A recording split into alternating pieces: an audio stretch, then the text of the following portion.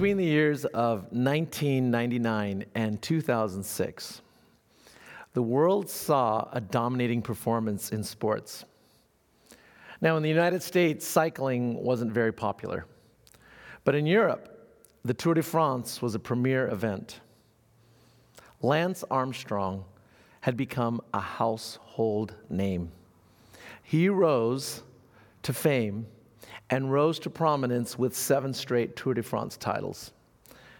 Was it possible that someone could be so dominant in the sport? After allegations that were uncorroborated at first of drug use, it seemed that it was true. But in reality, it would later be revealed that Mr. Armstrong did indeed take performance-enhancing drugs. And what we saw before us was the rise of an athlete to prominence, and we saw quickly the downfall of that athlete. Today, as we take a look at the scriptures in Samuel, we have been reading over the past couple chapters and past couple weeks of the rise of Saul into kingship over Israel. And today, we're going to take a look at the demise and the downfall. Like a snowball at the top of the hill, it's slowly going to be rolling down the hill, and it's going to be gaining speed and momentum and tracking, and we're going to follow that here today. Now, I want to start by thanking Pastor Jeff, who today gave me 97 verses to preach on. That's right, 97 verses. To be fair, though, this passage has so much drama to it. There is deception, there is violence, there is lying, there is attempted murder, there is spiritual moments, there's an escape, there is profanity, there is heartbreak. This story right here, if you follow along and can picture everything that's going on, is going to be better than anything you see on Netflix tonight. Let's pray. God, through the power of your Holy Spirit, would you reveal to us your word today? In the name of Christ we pray. Amen. Let's start detailing the narrative, and Ashley just read from chapter 18. Chapter 18 picks up immediately after David and Goliath, the encounter of David and Goliath. In fact, I'm just kind of picturing David still having Goliath's head in his hand. He has a conversation with Saul and Abner, and then all of a sudden, Jonathan steps in to this picture. Jonathan, whom we read about, was a warrior in previous chapters in Samuel. We tell about, and the narrative tells about how successful he was. Now, he embraces David, and he has a tremendous amount of affection for him. And now we're looking at the fact that David was someone who wasn't even old enough to join the army. He's now a proven warrior. And Jonathan immediately takes off his robe and gives it to him, and gives him his armor, and gives him his sword and shield, and treats him with dignity, respect, and love. The scene shifts. And if you have your Bible, you'll note that the scene shifts here to David going into battle. And verse 5 and verse 14 and verse 30 tell you a recurring theme of what happens. David is successful. It's like these mileage markers on a trail. As we go through this chapter, we see verse 5, David is successful. Verse 14, David is successful. Wow, David's really kicking tail. Verse 30, David is successful. Wow, David is rad. But the story doesn't spend a lot of time detailing David's battle, but instead turns to reveal what's going on with Saul. Saul and his relationship with David, and it's starting to show the demise of Saul, and it starts in verse 7. Up until that point, they're on really great terms. And upon returning home from battle, it would be customary for the young girls to greet their warriors with song as they came back. And on this occasion, they start singing a song. Saul has killed his thousands, and David has killed his tens of thousands. And in verse 8, we read, "This bent Saul. This jealousy, this envy bent him in a bad way toward David, and this would frame the actions of the next 3 chapters. As we work our way through the narrative, let's pick it up in verse 17. Verse 17 says this, "Then Saul said to David, 'Here's my elder daughter Merab. I will give her to you for a wife. Only be valiant for me and fight the Lord's battles.' For Saul thought, 'Let not my hand be against him, but let the hand of the Philistines be against him.'" So Saul offers his daughter, not in love, right, for David, but in exchange for fighting. Verse 17, the word valiant, or in other translations, warrior, literally means a man of strength. And so the picture here is that David is going to be sent into situations with crazy odds against him. Kind of picture a special ops where a handful of people are going into a camp and the odds are like 20 or 30 to 1. This is the kind of mission that Saul wants to send David on, with the expectation he doesn't want David to come back alive. Verse 18, "And David said to Saul, 'Who am I, and who are my relatives, my father's clan in Israel, that I should be a son-in-law to the king?'" Translation, "We're poor nobodies. How can I be married to the king?" He doesn't even address the question. He is looking at his own humble upbringing and his own humble circumstance. Verse 19, "But at the time when Merab, Saul's daughter, should have been given to David, she was given to Adriel, the Meholatite, for a wife." And the inference from the previous verse is Adriel was actually a man of wealth and had standing in the community. And so Saul gives his daughter away that he promised to David to somebody else. Let's pick it up in verse 20. "Now Saul's daughter, Michal, loved David, and they told Saul, and it pleased him. Saul thought, 'Let me give her to him, that she may be a snare for him, and that the hand of the Philistines may be against him.' Therefore Saul said to David a second time, 'You shall now be my son-in-law.'" So Saul says, wait, I actually have a daughter that likes David? Wow, I'm going to use this to my advantage, and I'm going to use her as bait to set up a trap for him. Saul wants to use this royal family member as another way to get him into battle, into these crazy situations, so David can be killed in battle, and Saul's problems go away. Verse 22, "Saul commanded his servants, 'Speak to David in private and say, Behold, the king has delight in you, and all his servants love you. Now then, become the king's son-in-law.' And Saul's servants spoke these words in the ears of David, and David said, 'Does it seem to you a little thing to become the king's son-in-law, since I'm a poor man and have no reputation?' And the servants of Saul told him thus, and so did David speak." So Saul is keenly aware that he may not have a lot of trust with David, and so he sends people in his court to talk and to do a little bit of gossip and to sweet-talk David into marrying his daughter in exchange for going into battle, into these crazy situations where he is severely outnumbered. David, though, responds innocently just like before. A humble man saying, "I'm really of no prominence. I'm a nobody." 25. Saul sees this as an opportunity. Verse 25.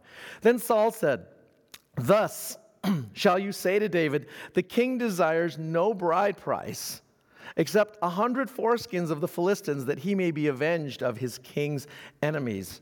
Now Saul thought to make David fall by the hand of the Philistines." He sees this as an opportunity. "And when his servants told David these words, it pleased David well to be the king's son-in-law. Before the time had expired, David rose and went along with his men and killed 200 of the Philistines. And David brought their foreskins, which were given in full number to the king, that he might become the king's son-in-law. And Saul gave him his daughter Michal for a wife.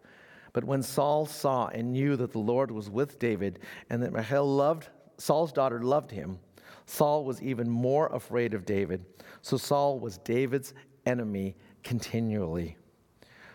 Then the commanders of the Philistines came out to battle, and as often as they came out, David had more success than all the servants of Saul, so that his name was highly esteemed. Summary of this chapter. Saul deceptively offers his daughters in marriage because he secretly wants to see David killed in battle. David acts with pure motives, while Saul uses means of deception and cunning to try to accomplish his plan. These plans, however, backfire, and David continues to rise in the eyes of the nation. This is high drama in the story. Let's continue with verse and chapter 19. Jonathan re-enters the picture. It becomes known that Saul is trying to kill David. You can't quite keep this a secret, right? Because he's sharing with other people to conspire. So Jonathan alerts David and says, I'm going to speak to my dad. We pick this up in chapter 19, verse 4. And Jonathan spoke well of David to Saul his father and said to him, Let not the king sin against his servant David, because he has not sinned against you, and because his deeds have brought good to you. For he took his life in his hand, he struck down the Philistine, and the Lord worked a great salvation for all Israel. You saw it and rejoiced. Why then will you sin against innocent blood by killing David without cause? And Saul listened to the voice of Jonathan.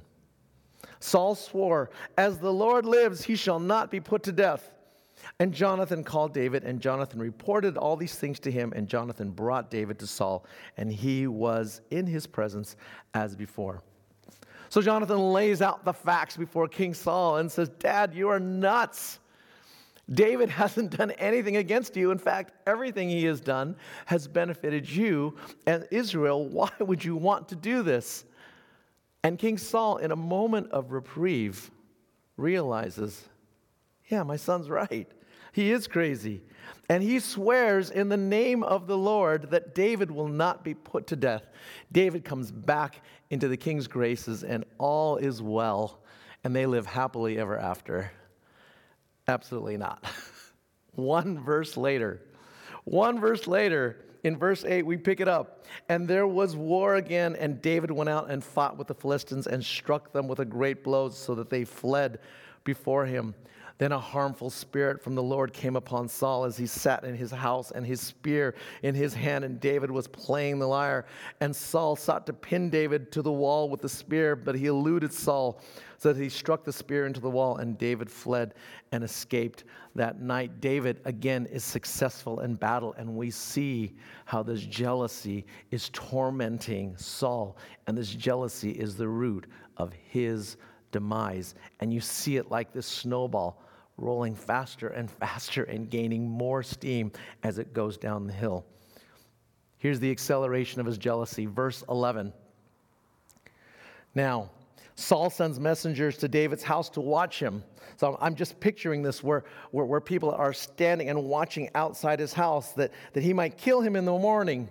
But Michal, David's wife, told him, if you do not escape with your life tonight, tomorrow you will be killed. So Michal let David down through the window, and he fled away and escaped. Then Michal took an image and laid it on the bed and put a pillow of goat's hair at its head and covered it with his clothes. This image is an idol. It's a life-size idol. And when Saul sent messengers to take David, she said, he is sick. Then Saul sent the messengers to see David, saying, bring him up to me in the bed that I may kill him. And when the messengers came in, behold, the image was in the bed with the pillow of goat's hair at his head. Even Saul's daughter sees the injustice of what's happening and helps David escape. And she uses an idol, which is a whole other sermon altogether. A life-size idol from their house, puts it in the bed to cover, and that allows David more time to escape. Verse 18, I'm going to summarize a little bit of this section here. Verse 18, David escapes.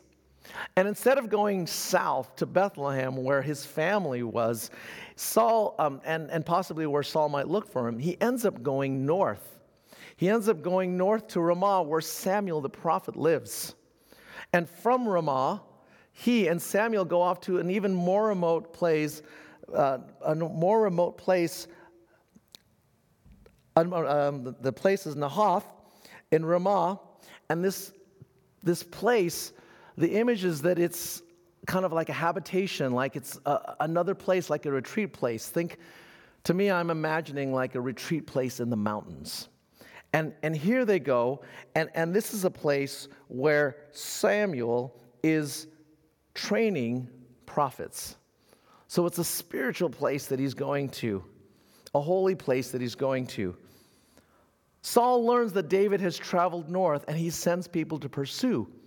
And as they get there, instead of taking David, they get caught up in this prophetic frenzy, as Scripture puts it, and they are stopped in their tracks, and they participate in what's going on. Saul hears about this, sends another group. The second group, the same thing happens. Saul hears about it again, and sends a third group. The exact same thing happens. And Saul figures, well, if I want it done right, I'm going to do it myself. He goes up there and guess what happens? The exact same thing. We pick it up in verse 23, the second part. And it says this. And the Spirit of God came upon him, Saul.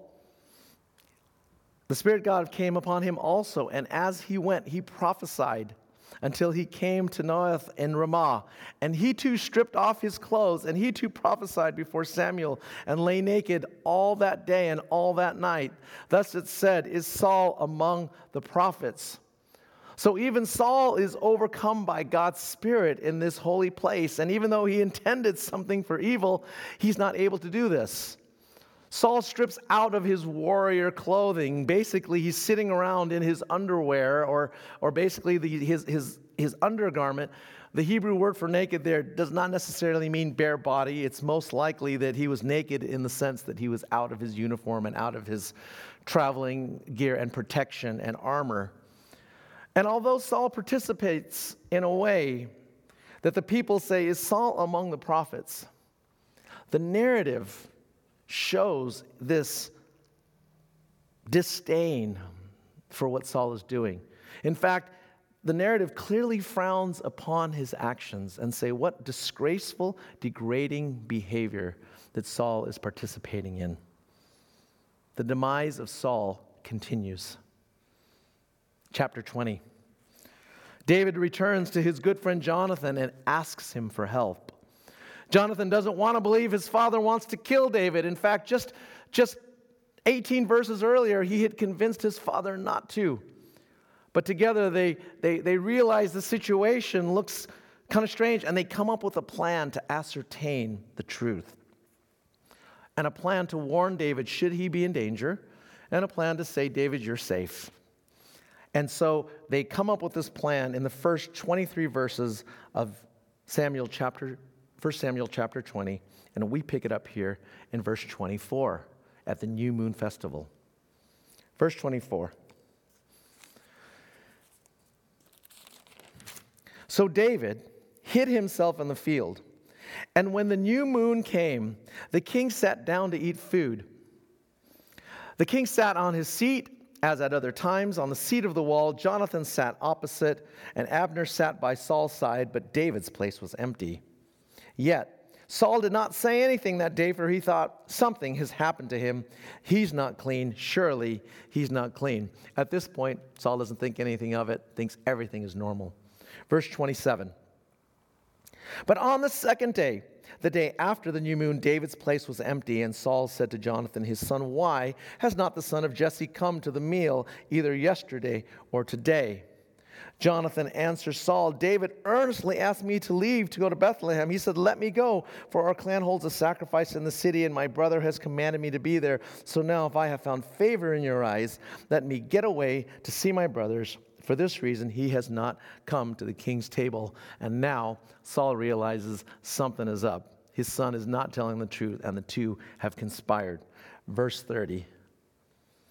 Then Saul's anger was kindled against Jonathan, and he said to him, "You son of a perverse, rebellious woman, do I not know that you have chosen the son of Jesse to your own shame and to the shame of your mother's nakedness?" Translation: Saul is yelling at his son in front of guests at a large gathering, and he is using profane language. As you know, since the Bible is to be read with families, the Bible is pretty much a PG book. And so we'll use euphemisms in situations like this. And the phrase, "to your own shame and to the shame of your mother's nakedness," is basically a way of the Bible saying Saul is ticked and he is yelling profane phrases to his son in front of everybody. Basically, Saul is lighting up his son in front of public, in front of guests, and doing it in a nasty way. Verse 31. "For as long as the son of Jesse lives on the earth, neither you nor your kingdom shall be established. Therefore send and bring him to me, for he shall surely die." Then Jonathan answered Saul his father, "Why should he be put to death? What has he done?" But Saul hurled his spear at him to strike him. Saul definitely has spear issues. So Jonathan knew that his father was determined to put David to death. And Jonathan arose from the table in fierce anger and ate no food the second day of the month, for he was grieved for David because his father had disgraced him. Saul's intentions are crystal clear. Jonathan knows his friend is in danger, and now they follow the escape plan for David. We pick it up in the second half of verse 41. "David rose from beside the stone heap and fell on his face to the ground and bowed 3 times, and they kissed one another and wept with one another, David weeping the most. Then Jonathan said to David, 'Go in peace, because we have sworn both of us in the name of the Lord, saying, the Lord shall be between me and you, and between my offspring and your offspring forever.' And he rose and departed, and Jonathan went into the city." David is now a fugitive of the state. He has to flee his own family, his people, his country, and his king. And this sets up what we're going to see in the next several chapters of Samuel, an 8 to 9 year stint where David is living on the run. But as we go back now to take a look at this chapter 18 through 20, not only is this great high drama and just this incredible action that's going on in the life of David and Saul and Jonathan, but we see something clearly that the narrative is trying to point out. A comparison, 2 comparisons in particular. The comparison of David and his rise to kingly action compared to Saul and his demise and what happens. So we see this comparison between the two. And we also see a comparison between how Jonathan handles the situation and his dad Saul handles the situation. Let's take a look at the first one, David's pure actions and Saul's despicable actions. Going back, thinking about it from the beginning, David, in chapter 18, innocently and purely serves Saul by serving in his army and willing to put himself in perilous situations. By contrast, Saul comes up with plans for David to kill him in these impossible missions.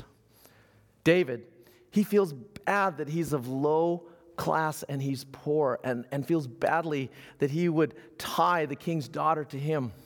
On the other hand, Saul ends up just using his daughters to manipulate the situation to get David to be killed.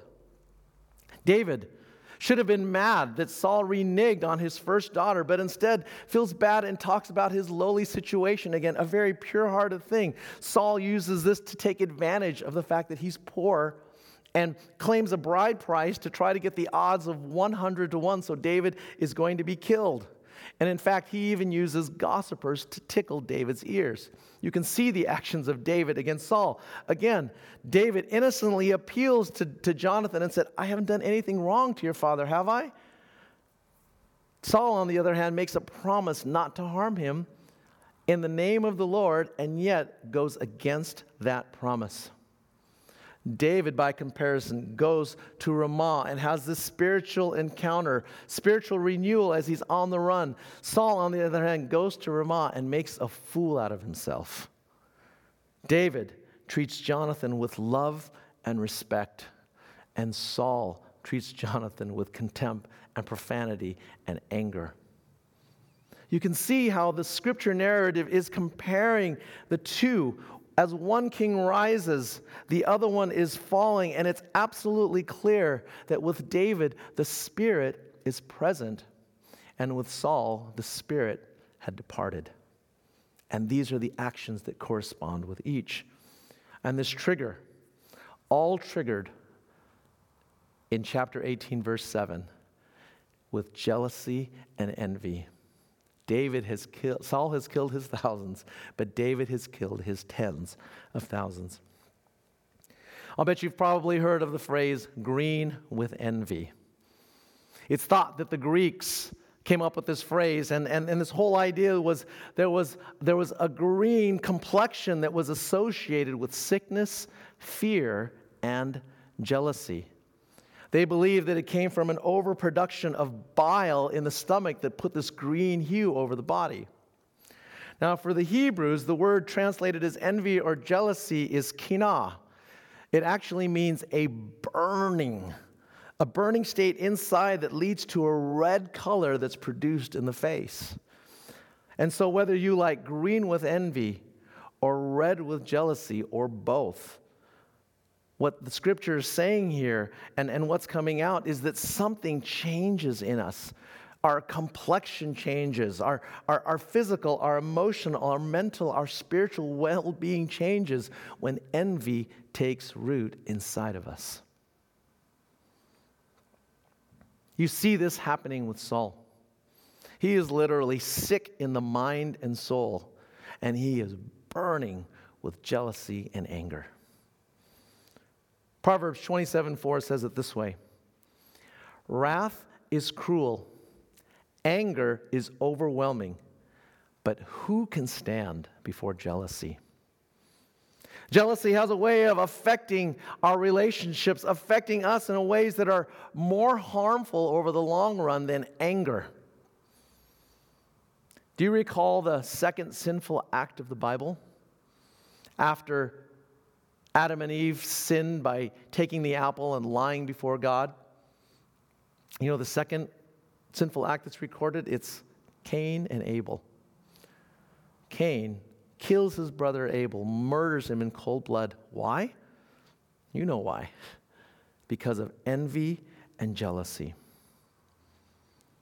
Here's what James says about jealousy as we move to the New Testament. James 3:16 says this: for where jealousy and selfish ambition exist, there will be disorder and every vile practice. We see the effects of jealousy throughout the scriptures. We see it throughout the history books. And we see the destruction it has. The root of envy, it comes from a lack of self-worth. When we're not thankful for what God has given, when we feel like we're less than someone because we don't accomplish the same things, when we don't have a healthy self-image and realize that we're made in God's image and God has called something unique for you to do and for me to do, unique to us, when we're not aware of that and we don't use God's standard in our lives, it's very easy for us to slip to everybody else's standard. Oh, I had to compare myself to this person or that person, and I'm not as rich as that person, or I'm not as successful as that person, or I'm not as athletic, or I'm not as smart. It's so easy to start this comparison game when we don't have a healthy self-view of ourselves and we see ourselves through the image of God. That's when envy and jealousy creep in the most. Here's what Proverbs 14:30 says: a tranquil heart gives life to the flesh, but envy makes the bones rot. I really love how the NLT puts it. A peaceful heart lends to a healthy body. Jealousy is like a cancer in the bones. When one's at peace with themselves, jealousy and envy cannot take root. But if we have low self-esteem, no peace in our heart, we start comparing ourselves, and all of a sudden, this jealousy is like a cancer in our own bones. And it's evident as the writers of Scripture compare Saul and David's actions. My goodness, you can see how jealousy was the demise of Saul and how it rotted him on the inside.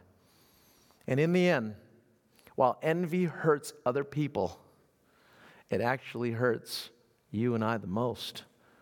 When we're envious, it hurts us the most. There's a story of a Grecian fellow, a person from Greece, a man who killed himself through envy. It turns out that his fellow citizens erected a statue of his rival when his rival was successful in public games.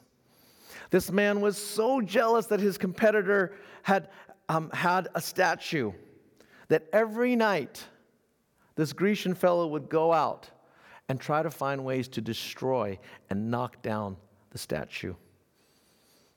It turns out after repeated efforts, he was successful. He was able to knock the statue off its pedestal. The problem was when he knocked it off, the weight of the statue collapsed upon the Grecian man himself, and he killed himself. Greek author Aeschylus says it this way: no person is a complete failure until he begins disliking people who succeed.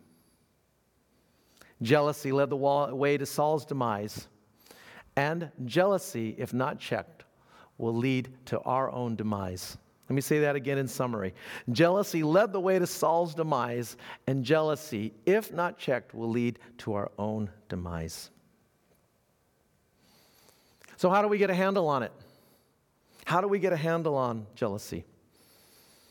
1 Corinthians 13 says this: love is patient and kind, and I love this section. Love does not envy or boast. When we let the Spirit of God bring love into our own hearts and our souls, into our own life, jealousy has no place. Ironically, this passage answers as we look to Jonathan. This passage answers, how do we deal with jealousy? Look at the opposite of Saul and look at the way Jonathan handled the situation compared to Saul. As we compare these two, Jonathan's reaction was remarkably different. And what's so surprising is Jonathan had way more reason to be jealous than Saul did. You see, Jonathan and David were much closer in age, anywhere from maybe 10 to 20 years apart. Saul was 40 years older than David. No reason for him to be jealous, even just from that standpoint. Jonathan was heir to the throne, and he is actually the one who would be displaced by the rise of David, not Saul. Jonathan's sister was married to David, and so any sort of possible sibling rivalry here, David wouldn't know about. Jonathan had more to fear there, and because Jonathan was younger, there would be a lot more military expectation on Jonathan, not on Saul. He's an old man. The military exploits would have been more on Jonathan, and a comparison between David and Jonathan more so than David and Saul. Jonathan was more likely to be displaced by David. He had more reasons to be jealous. But it's clear that Jonathan stayed pure in heart. And how did he do that? Through love. It's because Jonathan loved David, and we can see why these 3 chapters spend so much time on this relationship and talking so much about covenants made in love. Mark 12 says it this way, and these are Jesus' words, starting in verse 30. You shall love the Lord your God with all your heart and with all your soul and with all your mind and with all your strength. The second is this: you shall love your neighbor as yourself. There's no other commandment greater than these. This is the selfless love that Jonathan has, and it's the reason he's not jealous like his father. The difference is love. And that's why these chapters spend so much time talking about this relationship, this bond, this friendship, this love between Jonathan and David, because the message of the scriptures is purely and simply love God and love others the way you would love yourself. Love conquers over jealousy.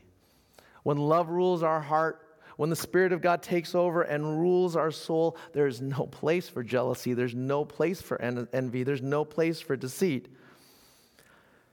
And because of love, Jonathan, the second most important person in the kingdom of Israel, is able to help a poor shepherd boy by giving him the tools of a warrior. His loving action leads to a person who would be the greatest king in Israel's history, and ultimately, from the line of David, we read later, the Messiah comes. This act of love is something that God's Spirit is able to use to accomplish his purposes hundreds and thousands of years later. Jonathan may not have inherited the kingdom of Israel as a ruler, but I believe he inherited the kingdom of God. Henrietta Mears is quoted by saying this: "The man who keeps busy helping the man below him won't have time to envy the man above him. And there may not be anybody above him anyway." So the lessons for today: don't let anything, especially jealousy, lead to your demise. Stay pure in heart. And if you find yourself green with envy or red with jealousy, remember that to love yourself and to love your neighbor as yourself is the way to get through those feelings and to let the Spirit of God reign in you deeply. Amen. Let's pray. God, let the Spirit of peace rule in our heart and mind. And as we look, God, we confess that our actions probably at times look a lot more like Saul than they do David and Jonathan. That at times we let envy rule and jealousy and covetousness. God, forgive us for that. Help us to realize that, Lord, in ourselves, and help us not to turn to our own will and to our own power, but to let your Spirit reign inside of us so that we might act more loving like David, more loving like Jonathan. We pray all these things in your powerful name. Amen.